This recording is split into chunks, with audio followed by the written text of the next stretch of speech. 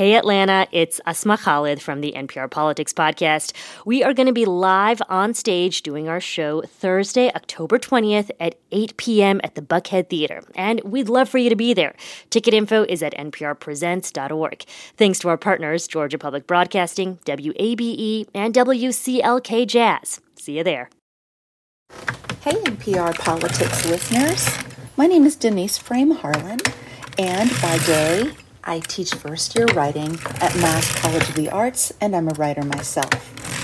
By night, I knit socks for Stocking Foot Knits. I have been knitting socks on a machine that was designed first during the Civil War period since 2015. NPR Politics was my first podcast listen, and also one of my favorites. Today's date is... It's Thursday, September 22nd, and it's 1:06 p.m. Eastern Time. All right. Things may have changed by the time you hear this, but I will still be knitting washable wool socks. Civil War socks? Incredible. Amazing. What an amazing sound. Hey there, it's the NPR Politics Podcast. I'm Deepa Shivaram. I cover politics. And I'm Carrie Johnson, National Justice Correspondent. There's been a lot of developments in the various court cases surrounding former President Donald Trump. So let's bring in Andrea Bernstein, who covers Trump's ongoing legal issues for NPR. Hi, Andrea. Hey, Deepa. Hey, Carrie. Hey. All right, so let's start. First, a ruling that came in late last night allowing the Justice Department to resume its probe of documents seized at Trump's Mar-a-Lago home. Carrie, back up a bit here. Remind us how we got to this point. Well, remember, on August 8th, the former president told the world that he had been subject to a search by multiple FBI agents at his resort in Mar-a-Lago in Florida, and that the FBI had taken numerous materials. Since that time, Trump has put up a big legal fight. He won in a lower court, asking for a special master to review some of these materials for possible attorney-client privilege and executive privilege issues. Well, last night, a 3-judge panel of the U.S. Court of Appeals for the 11th Circuit disagreed, rebuked that lower court judge, Eileen Cannon, who was appointed by Donald Trump, and basically has allowed the Justice Department to proceed with parts of its big ongoing investigation. So this is an appeals court. What exactly did this ruling from last night say? Walk us through that. DOJ did something relatively savvy here, according to legal experts. DOJ did not contest the idea of a special master altogether, but basically said for the 100-odd pages of material marked classified that the FBI had recovered from Mar-a-Lago in August, that it needed to use those materials to continue its damage assessment to national security and to advance its probe of possible obstruction of justice and mishandling of government secrets. And DOJ said that its authorities needed to review that material now. The Federal Appeals Court last night agreed with the Justice Department, found that there would be a potentially irreparable harm to national security and to the public interest if prosecutors were curtailed in pursuing both of these parts of the investigation. And the court also said that these were not former President Trump's materials. These were not personal papers. These were papers that belonged to the government and that on their face were marked classified. Right, and this really saves the Department of Justice some time here in the investigation as well. But in the meantime, in the background of all of this, Andrea, there is a 3-year investigation that was going on. New York State Attorney General Letitia James filed a civil lawsuit on Wednesday against Trump. The complaint demonstrates that Donald Trump falsely inflated his net worth by billions of dollars to unjustly enrich himself and to cheat the system.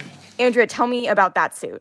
So this was a massive $250 million civil lawsuit against Donald Trump Jr., Ivanka Trump, and Eric Trump, as well as top corporate executives and a number of Trump business entities. And basically what the Attorney General alleged in sum and substance is that the Trump family business had a business model of fraud, that they persistently lied about the value of their properties, of Trump Tower in New York, of the golf courses, of Mar-a-Lago, all in order to fraudulently obtain favorable bank loans, according to the complaint, as well as get better deals on their taxes and cheat insurance companies out of money that was due to them. What was so striking about this is that there were more than 200 examples in the 222-page complaint. Incidentally, there were many cases where Donald Trump seems to have changed his business practices as a response to this investigation. So this is a big, big deal. This is the third lawsuit that the New York Attorney General's office has brought against Trump entities. And in each case, there were severe penalties. This case is so much bigger because it involves the central business of the Trump organization: real estate, resorts, golf courses, licensing. It is all there. And what they are asking is not only for $250 million, but essentially for the Trumps to have to step back from doing business in New York. Wow. Okay. So 200 examples of fraud is like, I'm still stuck on that. But I just want to clarify here. This means that there's no criminal charges from this suit, right? Because it's a civil case. Are there potential for this to turn into a criminal case as well? So there could be a criminal investigation resulting from this. The New York Attorney General has referred this case to the Southern District of New York, which is the federal prosecutors in Manhattan, part of the Justice Department, and also the IRS, to examine whether any of the allegations in this civil lawsuit, in fact, also mean that there was criminal federal tax fraud. Okay, got it. And just generally, we know that Trump has been quick to criticize investigations into him. What has he said in response to this civil suit so far? So Donald Trump and Donald Trump Jr. have essentially called it a witch hunt. They've said it is without merit. I think one of the interesting things about this is that Donald Trump has been resisting this investigation and was actually held in contempt of court, refused to turn over documents. And in his briefs, in that, he and his lawyers represented that this was a witch hunt. And the judge in this case said, well, it doesn't matter that the New York Attorney General is a Democrat. It doesn't matter that when she ran for office, she said she was going to investigate Donald Trump. What matters are the facts and the law. Interesting. All right. We're going to take a quick break and we'll be back in a second. And we're back with more investigations. Carrie, let's go back into the Mar-a-Lago case and the special master. Donald Trump was on Sean Hannity's show on Fox News last night talking about the documents involved in that case. If you're the president of the United States, you can declassify just by saying it's declassified, even by thinking about it, because you're sending it to Mar-a-Lago or to wherever you're sending it. And there doesn't have to be a process. There can be a process, but there doesn't have to be. Carrie, explain some of that. And also, you walked us through the ruling from the 11th Circuit that came out. What happens next? So, even though Donald Trump has been and his allies have been making arguments since August that some of these materials may have been declassified, there's actually no paperwork reflecting that at all. And multiple courts now, both the 11th Circuit and the special master, have raised doubts about the idea that these materials were actually declassified. The 11th Circuit last night said there's no evidence in the record. And when the special master asked Trump's lawyers about it in Brooklyn earlier this week, they didn't answer the question.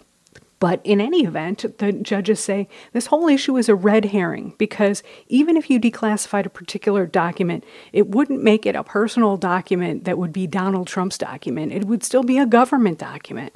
And the government documents belong with the government, especially classified ones, which belong in special secure compartmented facilities, not in a Florida resort. So what happened today is that the judge Eileen Cannon in Florida, the one who initially appointed the special master, told the special master no, he no longer had to deal with these classified materials. And the special master, who was appointed during the Reagan administration, is a guy who's been doing this for a long time, a very long time. He seems to want to get this process done quickly, and the idea that the 11th Circuit has now intervened could mean that there will be less delay of the sort that DOJ had wanted to avoid and Trump's legal team had been angling for all this time. The Justice Department wouldn't say today whether it's resumed its review of the materials, but we do know they've told courts that they want to get this done as quickly as possible. And so they have many steps to take, including grand jury and witness interviews, and they're going to take them now. And I have one more investigation to ask about. There are more January 6th hearings coming up, and a lot has changed since the last hearing, right? Yeah, the House Select Committee is going to hold what it's calling for now its final hearing on September 28th. We don't know exactly what that's going to focus on yet, but we do know that they have a record now of producing some blockbuster new information. So all eyes are going to be on that. We're going to cover that, of course, for NPR on the podcast. And next week, also, the Justice Department will begin in federal court here in D.C. its first seditious conspiracy trial against former leaders of the Oath Keepers, the far-right militia group. They're accused of allegedly trying to overthrow the government by force before and after January 6th and the Capitol insurrection. So we're going to be watching that closely, too.